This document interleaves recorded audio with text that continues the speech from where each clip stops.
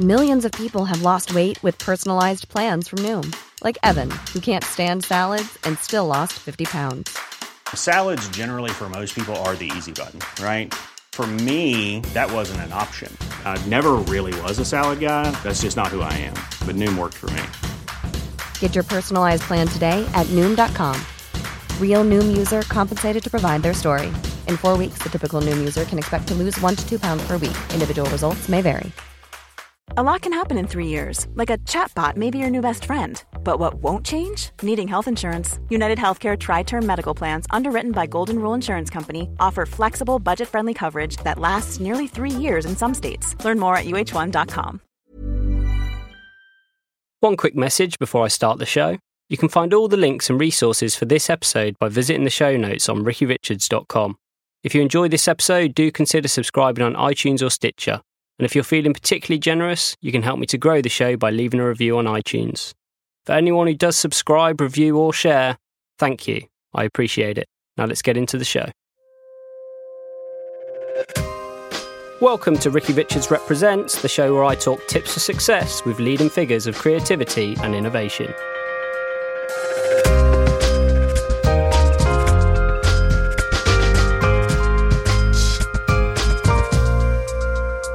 Hello everyone and welcome to another episode of the show. My guest today is the pioneer behind a cutting-edge, multi-award-winning VR production company called Visualize VR. Henry Stewart, co-founder and CEO, has got an extensive background of producing high-end VR content for some of the biggest brands in the world. I've got him on the show today to talk about what we are to expect from VR and also to delve into how the general public can get involved in the space. Welcome. Thank you very much. I think I'll start off just by asking you, how you got into the space in the first place. Back in 2006, I was very keen in photography. Although I did a biology degree, I was really keen as a photographer in uni. So I came out of uni and set up a company called Spherical Images, which was set up to produce panoramic images and virtual tours, basically ways that you can use 360 photos to explore spaces. And that's what I did for a few years, just smashing out these panoramas all over the place. And I got this gig to do a computer game, which was called Travelogue 360, to take all the photos for it. And part of that game had us going around all these incredible sites of London. So I got into places like St Paul's Cathedral, Trafalgar Square, and all these really kind of key iconic locations like Harrods as well. And that opened a lot of doors for me. And so I started sharing these pictures and people started talking about them more and more. And then the next step up was something called gigapixel, which is where you shoot hundreds or thousands of pictures and stitch them together and make this picture you can zoom into and see just ridiculous levels of detail. And I shot one of those in St Paul's Cathedral. And you could zoom in and see the paint strokes on the mosaics on the ceiling. It was that detailed. So the BBC picked it up. Off the back of that, I got to shoot the royal wedding for the BBC. And off the back of that, I got invited to shoot the Olympics for Getty Images and for the Olympics for the IOC. And that was kind of the launching of my career as an immersive photographer. And after the Olympics, my business partner and I, and Anthony Ganju, saw the opportunity for a company that was dedicated to the next level up again, which was 360 Films. So we set up Visualize. As if. So you were effectively a successful photographer before you even started this? Yeah, well, panoramic specialist, which is a kind of odd thing because I was going along to all of these gigs with a completely different setup of camera equipment to every other photographer there and kind of getting in the way of everyone because for 360 stuff, you need to be close. And so there I was at the Olympics with this really odd-looking pole and this stubby little camera with a fisheye on it, kind of jamming myself in front of other photographers to try and get close to the action and not the most popular person there. As if. Just for the listeners who are less familiar with Visualize, maybe could you just explain the kind of stuff you do and some examples to date? Yeah, so we are a VR production studio. We produce, there's two kind of main camps in VR. There's interactive, or what you might call true VR, and then there's VR films, or kind of what people call, I guess, more passive VR or 360-degree video. We produce both of them. Probably do a little bit more VR films, but we do both. And one of the examples we did recently stepped into both camps. So it was a project for Facebook, and I believe it's the Van Gogh, not Van Gogh, which I've been saying all my life, but apparently it's Van Gogh. So the Van Gogh Museum, where we produced a virtual museum room that housed the 5 sunflower paintings from Van Gogh. And apparently these have never been in the same room before. So we took scans, really high-res scans that had been taken by either the museums or the collectors, built this virtual museum, and also faithfully recreated every single frame to its exact brushstroke and shape and everything, put them in this museum room, and then took Van Gogh's great nephew and got him to record a voiceover. And then you get to explore this gallery you put your Oculus mobile headset, which is a Samsung Gear VR, on, and you can walk to different paintings. You can look at the information on them. And as you walk through each painting, then Van Gogh's great nephew speaks to you and tells you all about it. So that's the kind of more interactive side. But then what happened, this is for Facebook, and in reality, as I'm sure we'll talk about in a second, one of the big problems in VR is there's just not that many headsets yet. So we make a 360 video version, which is essentially a kind of automatic kind of screen grab almost in 360 of the motion through this museum. And that gets uploaded to Facebook. And then we just saw this incredible figure. Over the first 3 days, we had 6 million views of this virtual museum. As if, and I bet there's a lot of interaction with that as well. Yeah, you can look all around and choose where that's the thing. It's kind of like you can be your own director. So one thing that I wanted to do with this interview, just because I know it's going to probably be quite heavy at times, I'm a novice, as I'm sure many of the listeners are, and so very quickly I just wondered if we could reel off some of the lingo and just give an overview of what these words mean. There's so much lingo. I've got some for you. Okay. This will put you to the test. Okay. So we've got active presence. Active presence. Well, I can tell you what presence is to me, and presence is a really important word in virtual reality. Presence is being so connected into a virtual reality experience that you forget the real world. It feels natural, it feels real. And so you've got to be very careful when you create a VR experience to not break that spell. And there's a load of ways that spell can be broken.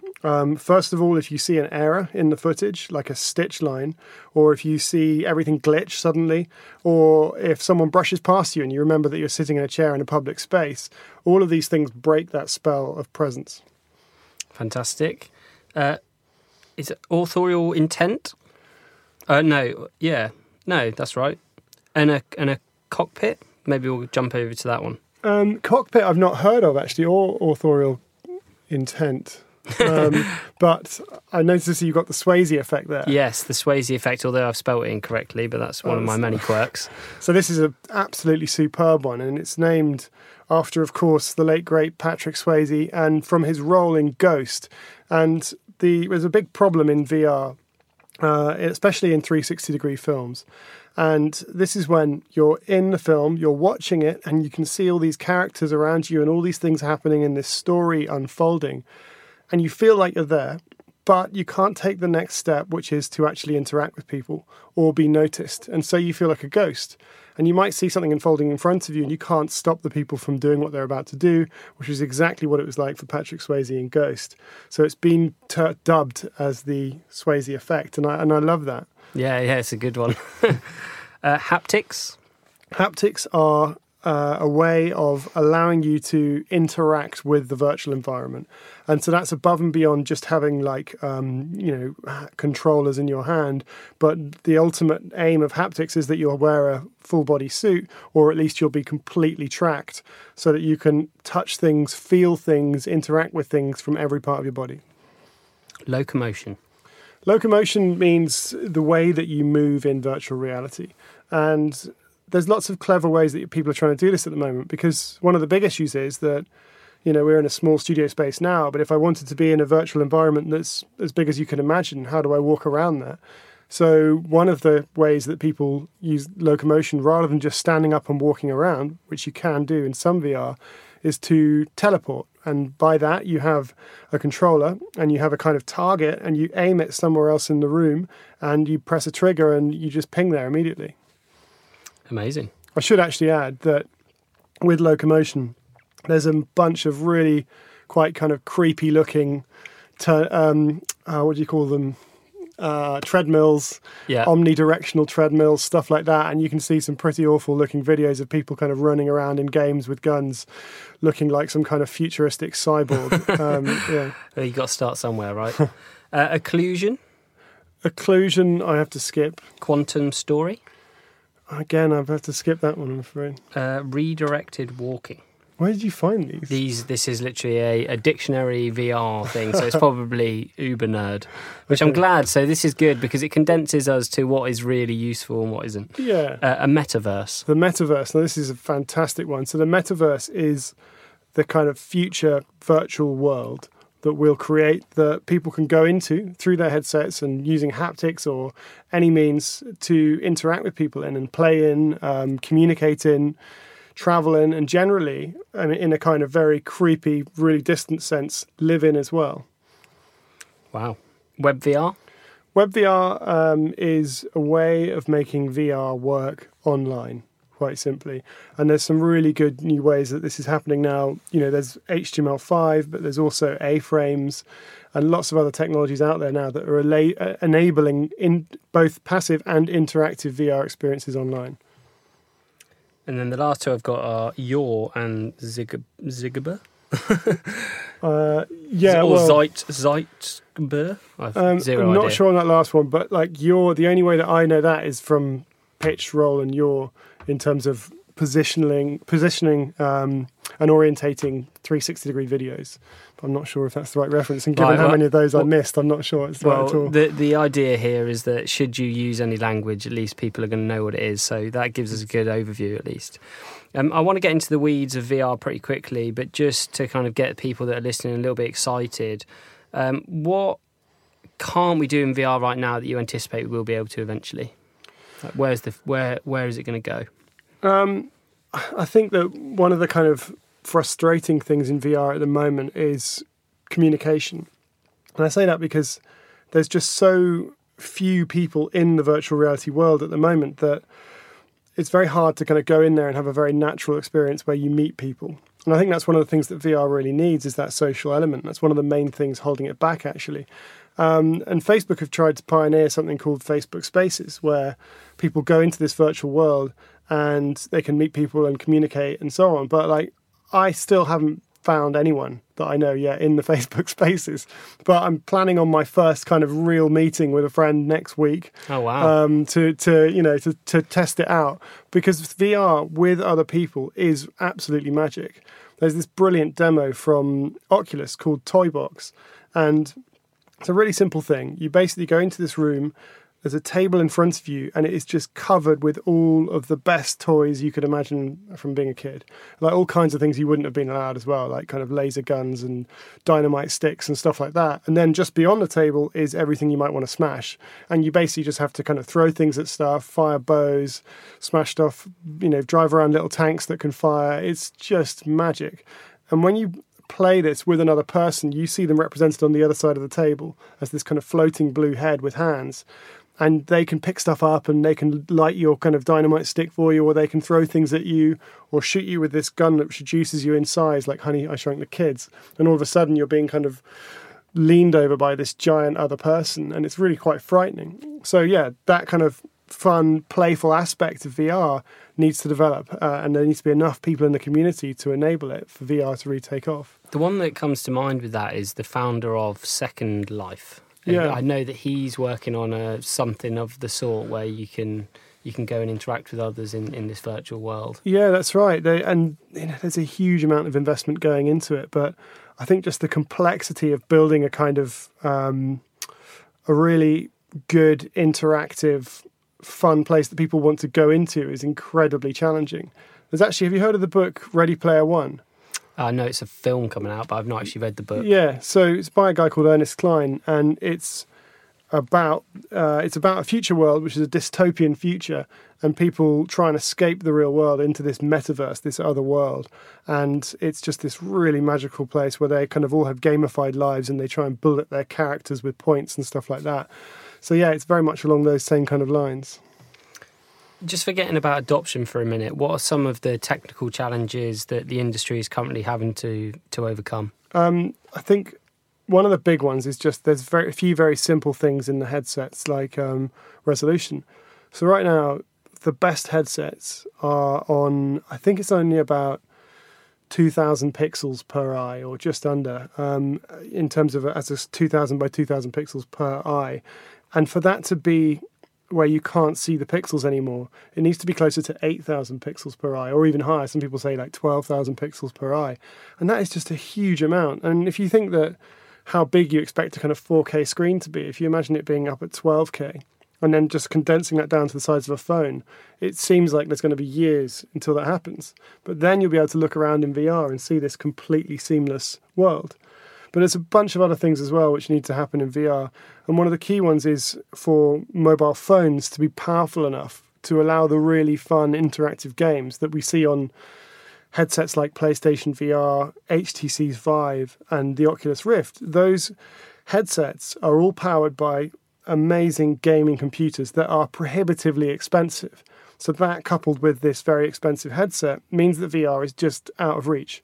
So the only thing that's going to be in reach for people for years is mobile. And mobile has to continue to advance as it does, to a point when you can get the same kind of rich gaming experiences out of them. And one of the other kind of technologies that needs to come along with that is something called inside-out tracking. And this is a VR term, right? And because what the best VR experiences are, if you look at things like the HTC Vive or the Oculus Rift, when people can get up and walk around the VR, and that's when you get that sense of presence that I mentioned earlier. So when you can get that experience in the mobile phone, that's when things are going to really start taking off. And for that to happen, the mobile phone needs to actually be able to scan the environment around it. And when it can do that and kind of ping back almost like sonar its position, then it can give you those kind of experiences without having to spend thousands of pounds on a VR kit. Is that what that word means that you said? To be able to scan? Inside-out tracking is the ability for the phone, which is on the inside, to track the outside world and then relay that information back to itself. For people listening that are interested in the space and don't know which headset to get, obviously you must know them inside out. Yeah. Who are some of the most notable product suppliers at the moment, and which do you recommend out of the lot? I think the king of the headsets is the HTC Vive. It's the most expensive, pretty much as well.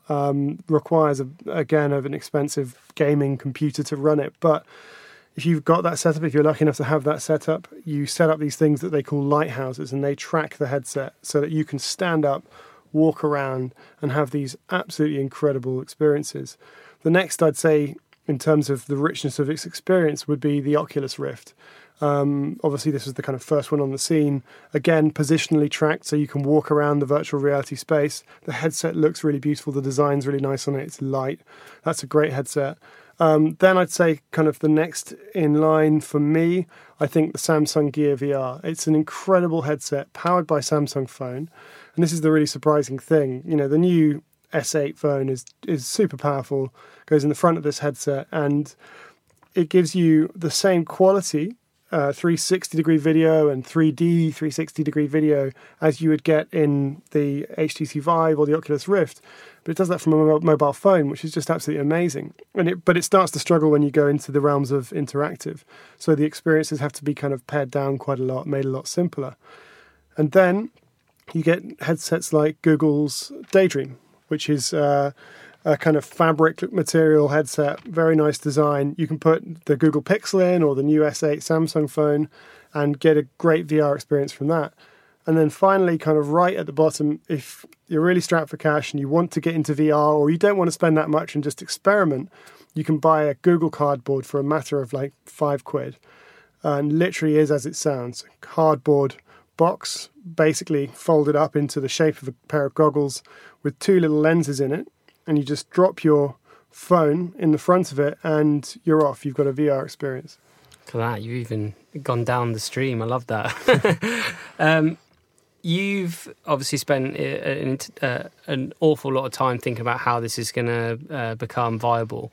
And I know that you've actually created a bit of a roadmap that's going to see it from where it is now to what you believe is potentially adoption.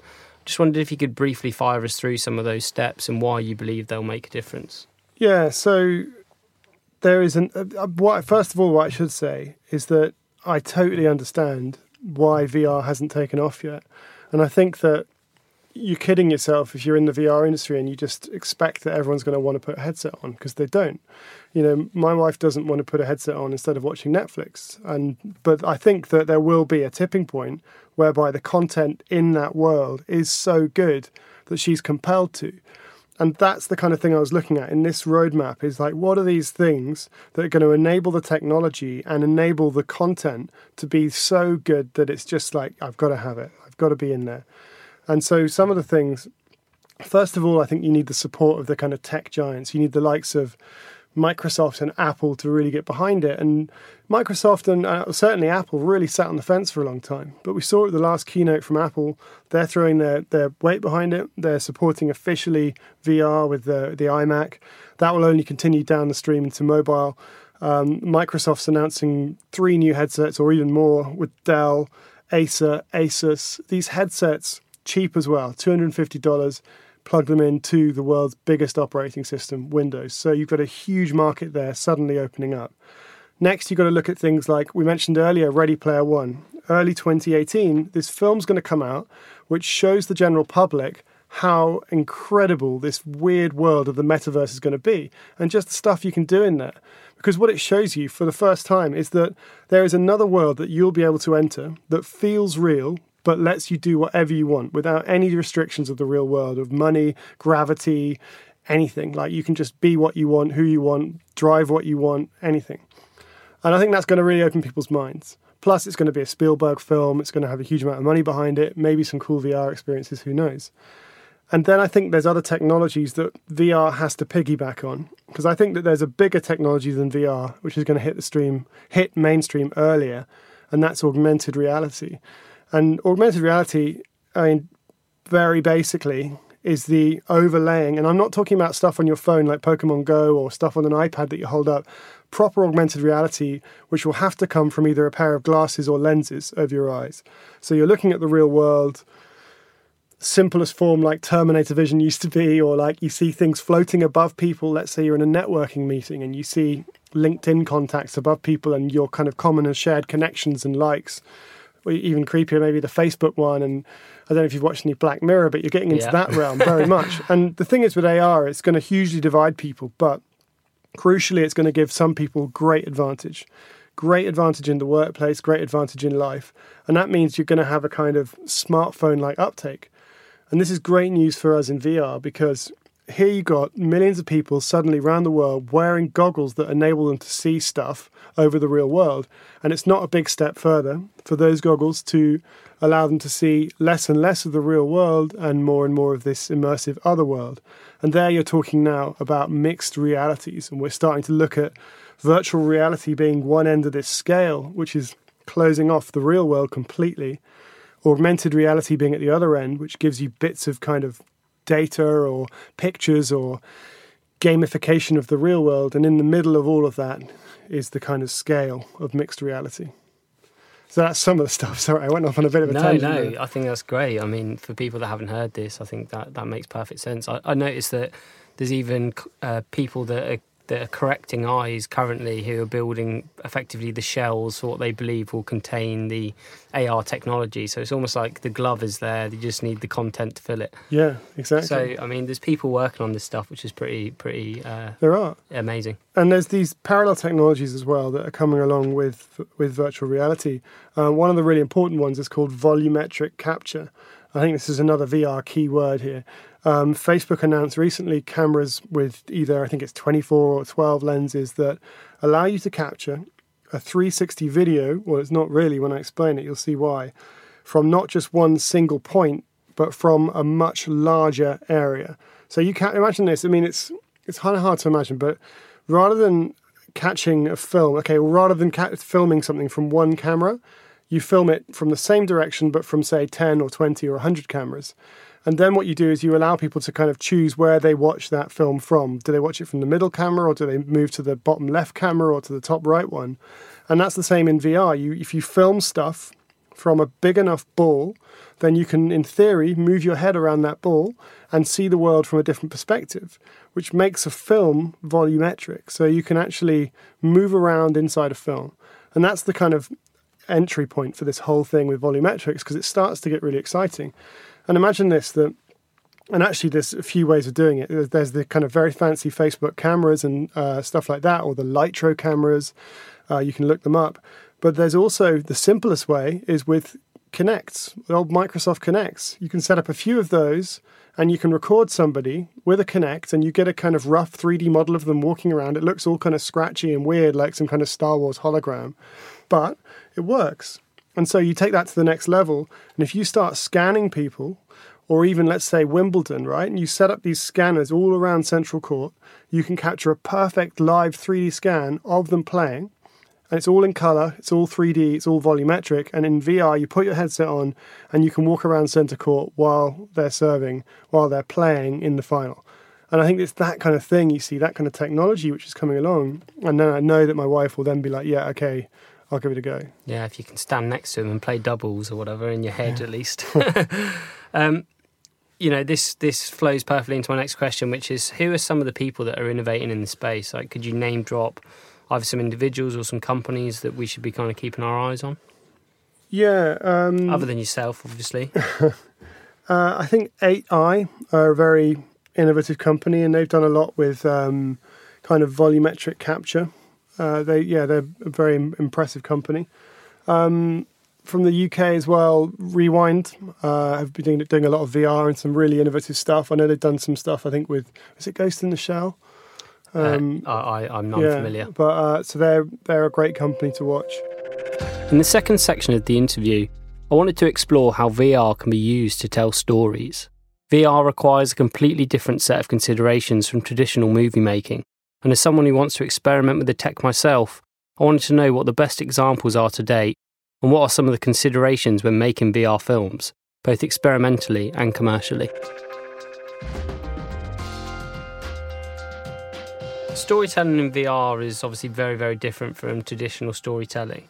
And there's different skill sets that are required to tell a story.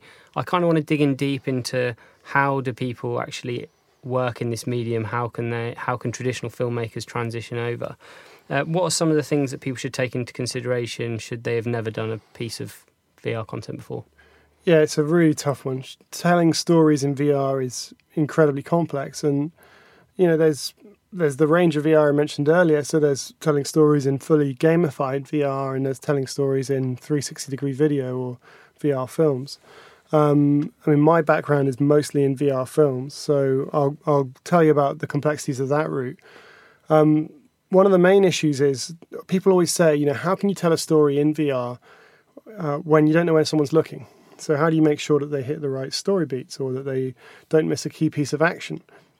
And it's actually not that hard, because what we found out really quickly is that people don't look around that much in VR, which seems almost to defeat the point of it. You might say, well, what's the point then? If no one's going to look around, then why are you even doing it?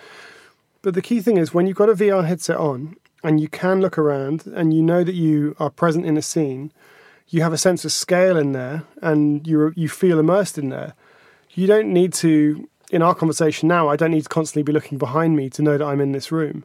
And the same goes in VR. So people often kind of check out their area they're in and they root themselves in it and they know where they are, and then they watch for the story. And generally, therefore, you should make it really easy for them, put the story in front of them. So that's one of the first things that we really learned, is that don't try to stuff the scene with story everywhere. You don't need to fill a 360-degree sphere. It's a big no-no, actually, because what you start getting is VR FOMO, where people start worrying they're going to miss out on something, and so they're craning their neck everywhere. They're looking all around themselves, and it's just uncomfortable. And you don't want people to go through that. So we keep it incredibly simple. We put key parts of the story in front of people, or we're very careful that if we're moving the person, or if we're moving a character in the story, we track where that person's going, and then when the next scene comes in, you make sure that you match cut something into that same area, so that if somebody is looking slowly to the left, then the next scene comes and bang, they're straight there looking at somebody who's talking to them from that angle. And then you need to move their head back as well. You can't kind of leave them just looking over to their left the whole time, for example. So those are some of the things you need to think of. And next, you have to use some of the advantages of the technology. And one of the main ones is ambisonics, which is the technical word for basically directional sound. So it's often overlooked, but it is the most important thing, absolutely, alongside with the video capture, is ambisonics. You have to think about it from the beginning and plan it as much as you plan all the video, because you can use it as one of the best tools for you without having to put in big, dirty animations that point arrows towards certain things in the scenes. You can use these beautiful, subtle sound effects and just kind of drag people's attention gradually and kind of subconsciously to parts of the scene. And that's works beautifully. Amazing. That's really given us some good insights. One thing that, this is a really, really basic question, but what kinds of content can you actually produce in VR?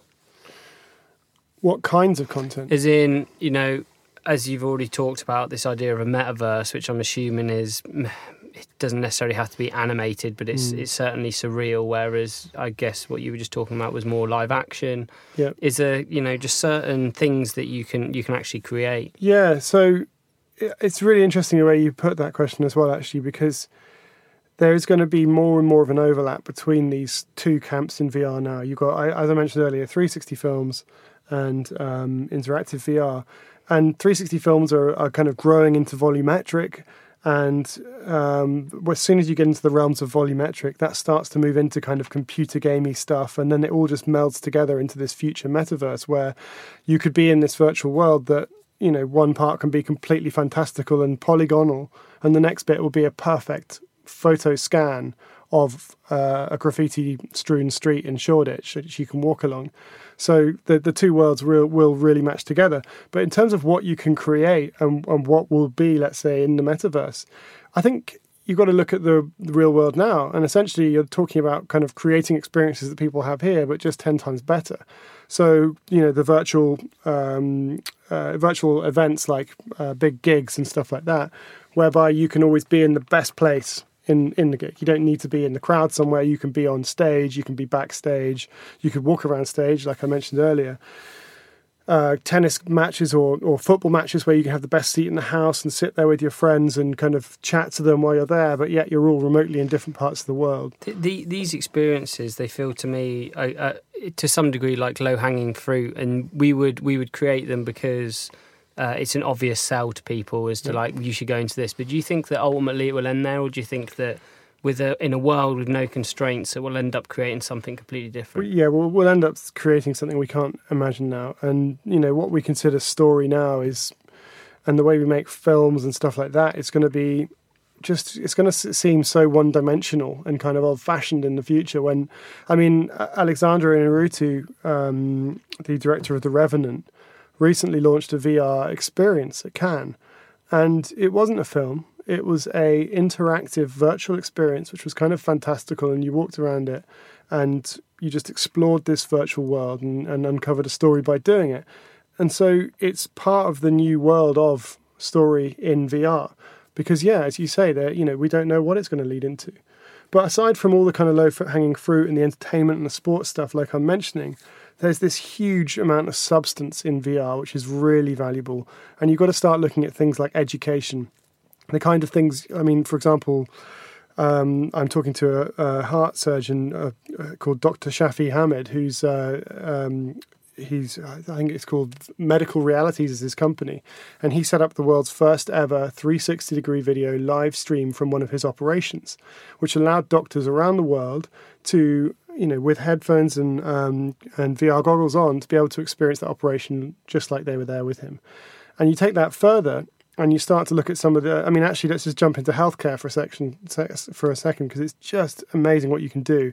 You could take a scan of somebody's body before they go in for an operation, and you can go into that body virtually, go into the great detail of where the problem is that you're trying to fix, plan it with other surgeons before you actually do the operation. And then when you do the operation, you can use surgical robots now and virtually control them. You could from anywhere in the world, and by doing so, be able to use the very best surgeon to do that job. And then there's the experiments at the moment going on with UCL and the University of Barcelona into how you can use VR to help treat depression. And this incredible thing where you walk into this room and you put a VR headset on, you've got a full haptic bodysuit, and when you're in VR, you see this little child sitting on a chair and crying, and you have to try and console this child. So you talk to the child, you try and tell them that everything's going to be okay, and you say what you can to try and make them feel better. And then later in that week, that same person comes back into the room, they put all the kit on again, but they're sitting down in the position of the child, and they have themselves as a larger avatar telling them everything's going to be okay and giving them the exact feedback they gave that child. And they're finding its incredible results, and it's really helping people. And there's the burn wards in Seattle they're playing with at the moment, where they've been using it for the last 10 years. They've been creating this thing they call the ice world, so that kids with burns, while they're being treated for their burns, can put this VR headset on and they'll be floating down this kind of wonderful ravine with snowmen around them and stuff, to try and take their mind off the burns.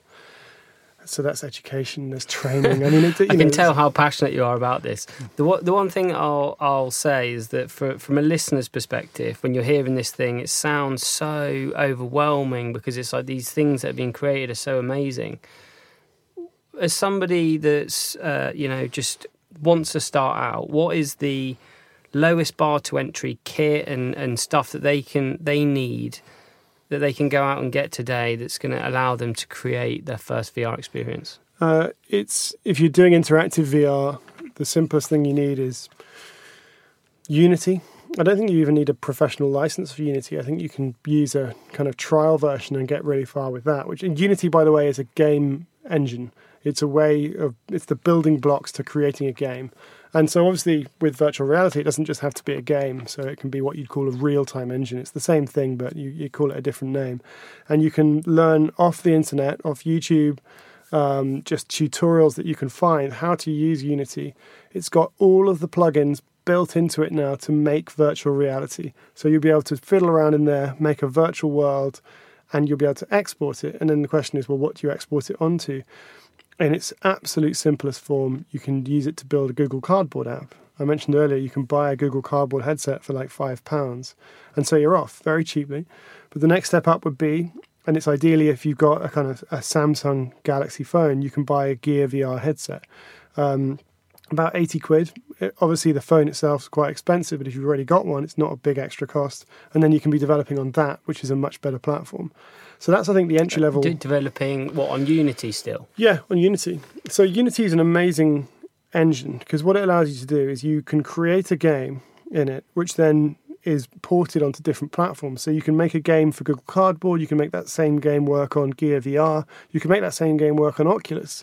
And so with our developers at Visualize, they produce stuff in Unity and they export for iOS, for Android, for Oculus, for Gear VR. So I was going to say, for Unity as a prerequisite skill set, somebody coming out of university, what is the job title that you're looking for when you're trying to find your Unity developers? Obviously, we're encouraging people to go out and do it for themselves.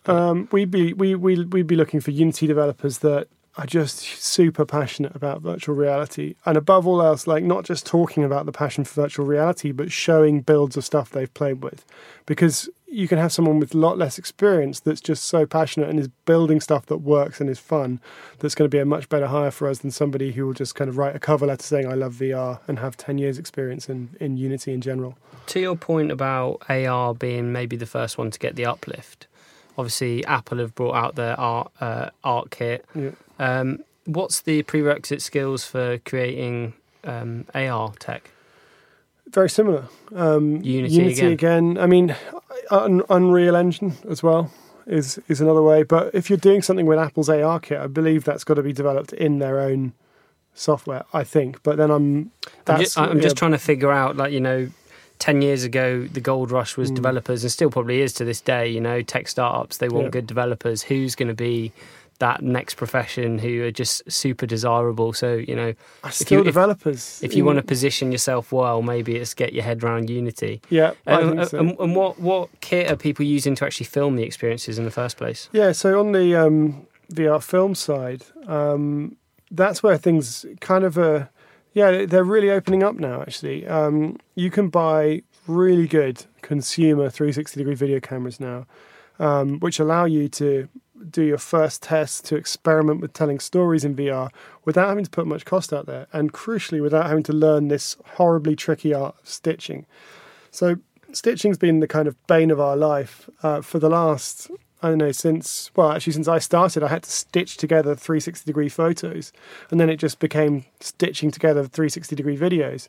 And we're finally getting to the point now, actually, where stitching is getting a lot more kind of automated and a lot easier, and the cameras are kind of being built in ways that really makes it, takes a lot of that pain away from you. But still, if you get over a certain threshold when you start out in 360 video and you start going up the scales of cameras to something a bit more complicated, then you'll start to get into this horrible realm of having to stitch, and that's a difficult thing still. So at the entry level for 360 video, you can get something like a Samsung Gear 360 camera. It's just the simple off-the-shelf camera from Samsung. Really good though, really sharp, really flexible, simple to use, and you'll be able to start taking some great content. Are they compatible with Macs? I think so. I think you can just use them without the phone. But So the question there is, what do you use to edit the footage? in terms of editing the footage, what you get out of a camera is essentially just a very odd-shaped film. And so you can edit it in your normal software like Final Cut or Premiere or whatever you normally use. You just put it in there on a timeline, muck around with your sound as you normally would, put your transitions and cuts in, and export it. And as long as there's a few little things you'll have to learn about how you edit stuff and little things that can trip you up, but it's not very complicated. And actually the barriers for 360 video now to kind of get into it are really low. And Premiere themselves, Adobe Premiere, have started to really support 360 as well, and they've got a series of tools now built in that allow you to just kind of click a button and see what it looks like in VR. And they've also just bought this brilliant company called Metal, who produced a series of plugins which allowed us to do all kinds of things in VR and kind of cheat. And they've bought them, so they're going to be rolling that into the software soon as well. It just goes to show that if you jump on these things early, the hurdles that you're having to face. Obviously, you're so well versed in this world, but you've accumulated this knowledge over years now. Yeah.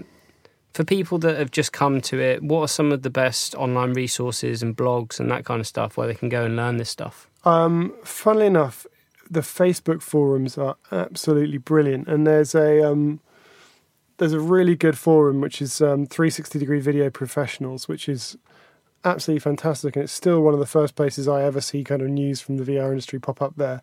And there's also a VR user group, VR professionals I think it is, user group, which is again a great source of information.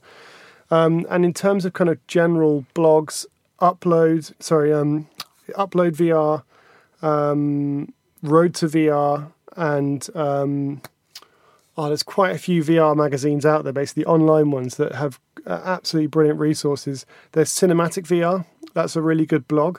What they do is take articles from people around the world that they like and they kind of repurpose them, but it's just a great single one place to stop off and get great information, which is Cinematic VR. Incredible. Just for people that, again, when they're considering how they're going to not just experiment in this space, but actually try and thrive in it. Obviously, there's a number of kind of commercial considerations when trying to produce content. What are the ways currently that people are profiting from this stuff? I mean, is it just purely for you? You'll know this better than anyone. Are brands just looking to create experiences to say that they're in on the latest wave, or is there some kind of return on investment for people? That's a really good question, actually. And I think if you asked that question 2 years ago, then you would say that brands are here for the hype. There's actually a brilliant curve which has been drawn called the Gartner hype cycle. And it shows it's the hype cycle of new technology. And virtual reality, I think, has just gone on this hype cycle to the extreme.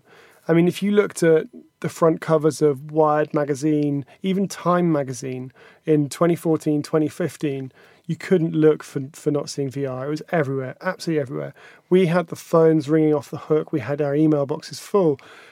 We would answer people's emails with quotes like, just in an email, like, "Oh, I don't know, I think it'll be about that much." Yeah, great, let's do it. Everyone wants to do it. They had to do it. It was the hottest thing you can imagine, and it was this kind of peak of VR hype.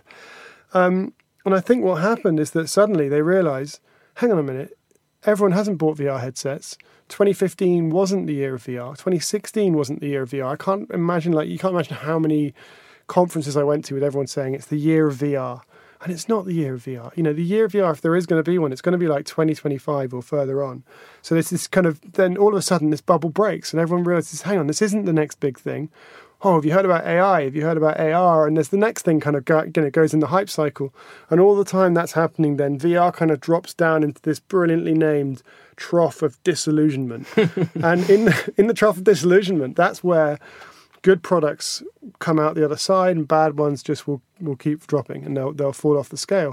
I should add, actually, like VR did back in the 90s. It was gone for a while and it kind of came back in a new hype cycle. And now I see VR as gradually climbing out of this trough of disillusionment and into kind of practical uses. And so coming back to your point about, like, is this something that people are buying for hype? I think less and less people are buying it for hype now. Sure, you get some people who are like, oh, you guys do VR, that's great, you know, and you're just like, okay, you've just heard about this, that's amazing. But really, like, people now are thinking, I've tried a few VR experiences, I've tried some rubbish ones probably, I've probably tried one or two good ones, and we've got a really good case, though, for using this technology. And we're mature enough as well as a company now that we can take on jobs that will only give good ROI. And it's so important from the beginning of a project, you have to establish, what do you want to get out of this? You know, what is the success going to be from this project and how are we going to measure that? And one of our most successful projects we did in terms of ROI was with Thomas Cook. It was one of the first kind of big travel tourism VR campaigns. It was called Try Before You Fly. And I remember when we were doing the pilot, we went to New York and we tried to shoot the kind of dream holiday you could have, 5-minute holiday. What's the best thing you could do? So it was, you know, visiting all the famous landmarks, Grand Central Station, going past the Statue of Liberty, flying over Manhattan. And we built this all into this one video with this kind of live capture of a band we got by luck in Central Park who were playing this brilliant kind of New York jazz. And we put it on headsets around the top stores for Thomas Cook, their kind of key stores around the UK, and trained up all their staff with it. And they would have people come into the store and they'd say, we'd like to take this 5-minute holiday, try before you fly to New York. And so they put the headset on and they had this stat of 190% uplift in sales if people tried it in VR. So it sold holidays for them. So off the back of that, we shot Singapore, Greece, Cyprus, Egypt, all these locations for them because they just knew it would bring in more holidays. So that was one of them. We did a project with the British Army where you gave potential new recruits the chance to parachute out of planes, to go on climbing expeditions, drive tanks, stuff like that, which we recorded. And they found this great stat that 66% more recruits when they use VR. And there's more examples I could... Yeah, well, that's good that there's examples that are out there. Yeah. It's nice to know that people, creatives, can actually go and pitch this stuff to brands and point to things like your examples as means where it's been successful. The thing which I think about is for independent creatives, people that are trying to just push the bounds and don't want to have to deal with brands, you know, the artistic types. What are the kind of the revenue models for those people? Obviously, there's a lot of people at the moment that are building audiences and creating audience-based revenue where people are contributing to for them to create content. Is there anything like that in the VR world? There isn't. It hasn't been taken advantage of yet, but it really should be. I mean, the influencer has this new medium whereby they can bring their audience closer to them, more intimately with them than any other medium before. You can take people on these amazing journeys that you do. I mean, anything from, you know, your makeup guides to driving your fast cars with Mr. JWW, whatever it is, there's now a completely new way of bringing your audience with you. So I think it's an opportunity. And I think that if there's an emerging influencer out there who's starting to get traction that wants to do something different, then this is a great medium to get involved with. In the final segment of the interview, I wanted to use this time to speculate and pose hypotheticals. The beauty of VR is that no one is really winning the race, and there's very little consensus as to what the world of VR is eventually going to become. As people who are comfortable with the unknown, I felt this would be as good an opportunity as any to explore some speculative and philosophical tangents.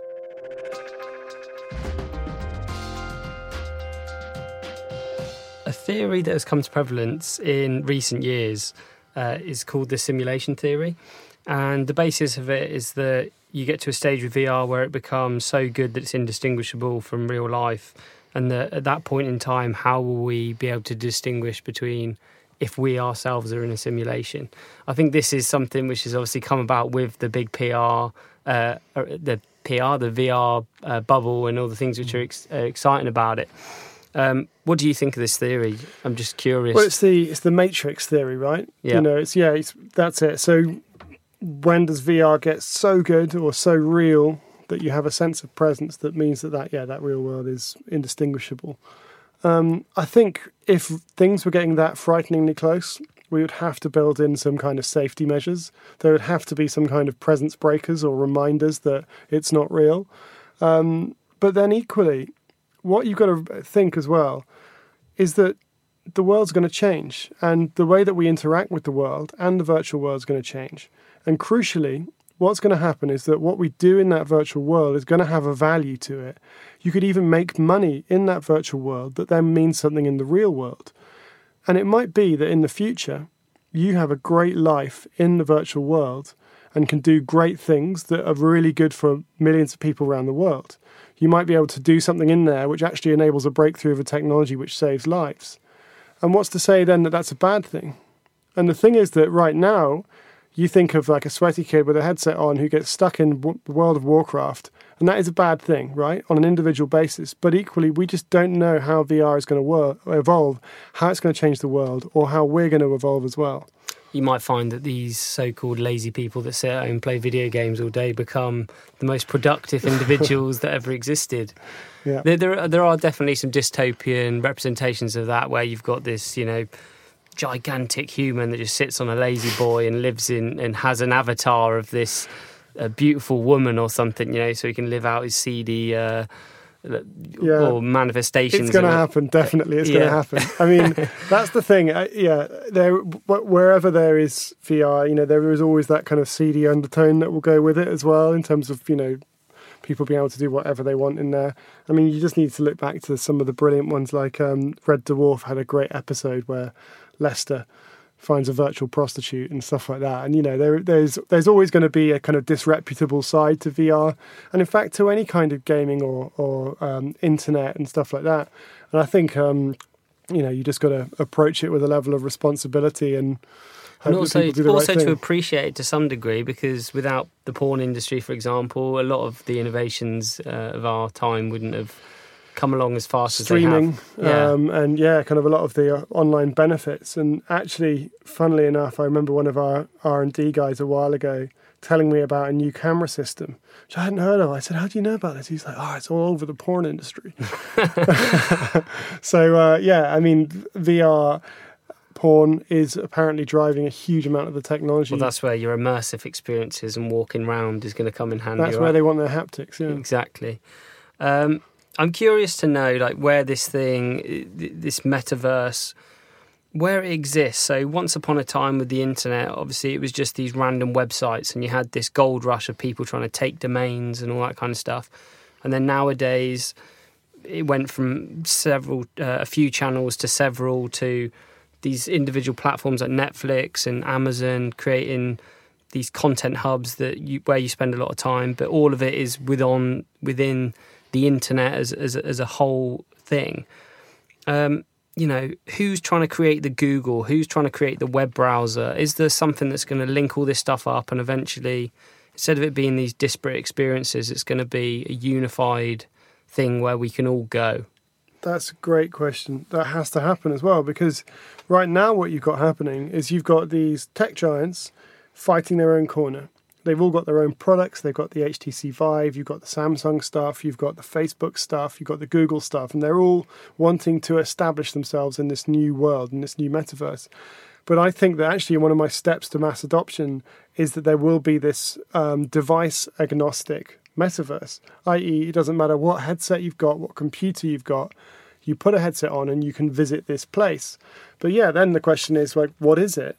And I think you've got to look at it as something very much like the internet. It's something which is shared on servers all around the world. It's not from a single place. It's something which is part of everybody and everyone co-owns. And then, sure, then the big companies, the Facebooks and Googles can have their own kind of islands. And maybe you should look at it like that, like a kind of another version of the globe, which has got different, almost kind of corporate countries in at the moment. But then what about the stuff that's not corporate? I mean, this is a new world, so why can't people craft their own places that people go to? I think one of the things my good friend Will McMaster, who's our head of VR, he's always championed the idea that you create your kind of custom space in the metaverse, and you can invite people in there and they can come and chill with you in your, on your sofa in your man cave if you want to have some beers and watch the football, or you can go somewhere else more romantic if you want to take your wife somewhere. So that idea of a kind of custom location that people can make and invite people to, which then means that you'll get people who are particularly creative making amazing spaces that draw more people, and then that can be a business, because what's going to happen, and this is one of the really creepy things, or one of the things which is going to make people kind of roll their eyes, out-of-home advertising is going to come into the virtual world. All the old tricks in the book of the outdoor industry, of billboards, of screens or whatever, can be absolutely put on speed and put into the metaverse, because they can advertise however they want in there. And if people are willing to pay for it, it's going to be there. It's just going to probably be a lot more creative and exciting, because it's going to be stuff like, some spaceship's going to kind of come out of the road in front of you with a big brand on it or something, and then shoot off and offer to take you for a ride, that kind of thing. Literally talking about that, because how, you posed a roadmap to adoption, which is one thing, but then to actually create this connected system, I point to things like, say, cryptocurrency at the moment, where in order to make it work, there's a decentralized network. And one of the things you mentioned earlier is this idea of power, and that your device has to have as much power as a gaming console. But is there not a way of tapping into the vast power of just decentralized server systems and that kind of thing, so that you're never having to run experiences off of a device? It's merely cloud-based. I'm not sure if that's even a thing. No, I mean, I think if you could get data moving fast enough, then that is absolutely the way it will go at some point. I think we're probably a long way off that. And I think the shortest kind of route to getting the power in your hands for these experiences at the moment is from it being local. But that is certainly, we're looking at that now in post-production anyway. People use render farms and send footage off to get it back to them in a much faster time than they could do it themselves. But for it to be a kind of immediate thing, I think that's quite a few years off. Okay, fantastic. I think my rabble of questions has kind of finally come to an end. I've got another one for you. Mm-hmm. First of all, I just want to say thank you for coming on the show. As I say, I've got one more question for you, but before we actually get to that, I'd like to pass you to Adam, our producer, who's going to summarise some of the key takeaways from today's episode. Thanks for joining us today, Henry. Thank you for the wealth of insight you've shared with us. Here's the 5 actionable insights I wrote down as you were talking for our subscribers. Number 1. If you want to try VR but don't have the money, get Google Cardboard. For just £5 in your mobile phone, you get to sample the VR experience. Number 2. Investigate augmented reality. It's going to give some people a great advantage in life. Through glasses, people will have access to a heightened world. Number 3. If you want to tell a story in VR, keep the scene simple and the action in front of the person. Don't try to fill the scene and use audio cues to guide the story. Number 4. To make your own entry-level virtual world, use Unity.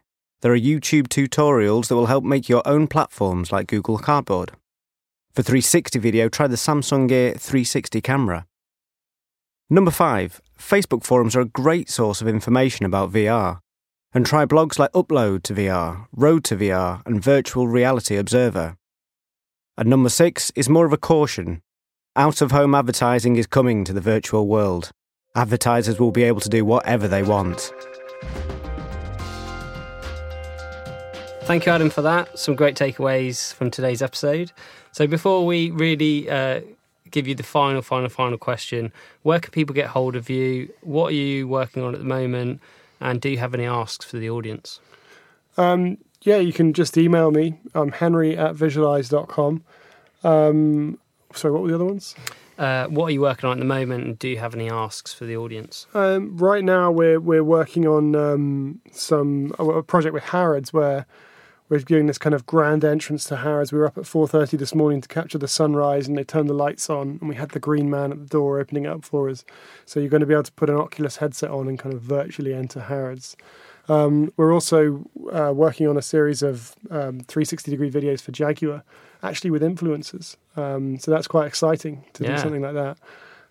And we're finishing off a big pharmaceutical VR experience that allows you to understand treatments and how they affect patients. Amazing. And any asks for the audience? No. What do you mean by sorry? Just as in, is there anything they should go and check out of yours, or is there anything that do you have a mailing list? For example, I sign up to your mailing list, and it's extremely good. Okay, so on any ask for the audience, I'd just like to ask the audience to check out our newsletter. Sign up for the newsletter. Stay in touch with us, and do get in contact if you've got any questions, or if you've got a really impressive CV, please share it with me. I think the thing just to emphasise with the newsletter is, Henry's obviously he's immersed in this, and it's filled with your brain is filled with language that nobody understands. However, the newsletter is very approachable, and it just kind of gives you the highlights and some things that can get you really excited about it. So definitely recommend that one. Yeah, shout out to Harry for that. Yeah. Last question, and it's a little bit of a deep one. If you had to give the world one bit of advice to live a better and more meaningful life, what would it be? I think, actually, if I kind of twist this back onto virtual reality, I think in terms of how VR can help the world, I think one of the key things is that it can be an incredibly green technology. It can allow remote working. You won't need to commute. It allows communication in a way which is incredibly human and close across countries and over boundaries. So I would say embrace VR for the good it can do for the world. I think that's a great way to end. Henry, thanks so much for being on the show. Cheers. Thank you for listening to another episode of the podcast.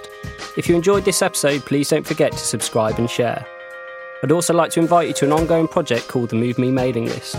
If you enjoyed the show, I'm confident you'll enjoy this newsletter.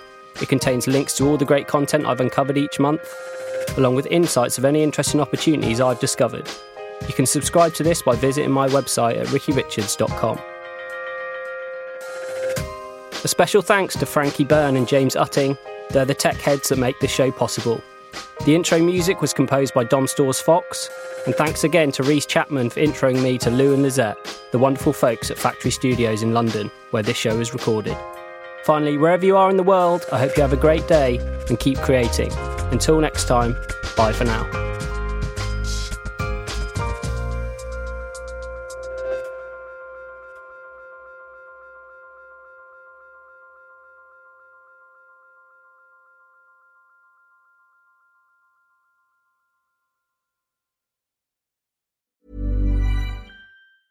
Hey, it's Danny Pellegrino from Everything Iconic.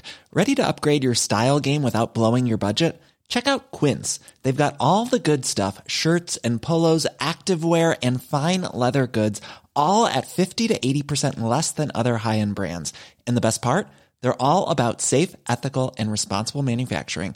Get that luxury vibe without the luxury price tag. Hit up quince.com/upgrade for free shipping and 365-day returns on your next order. That's quince.com/upgrade.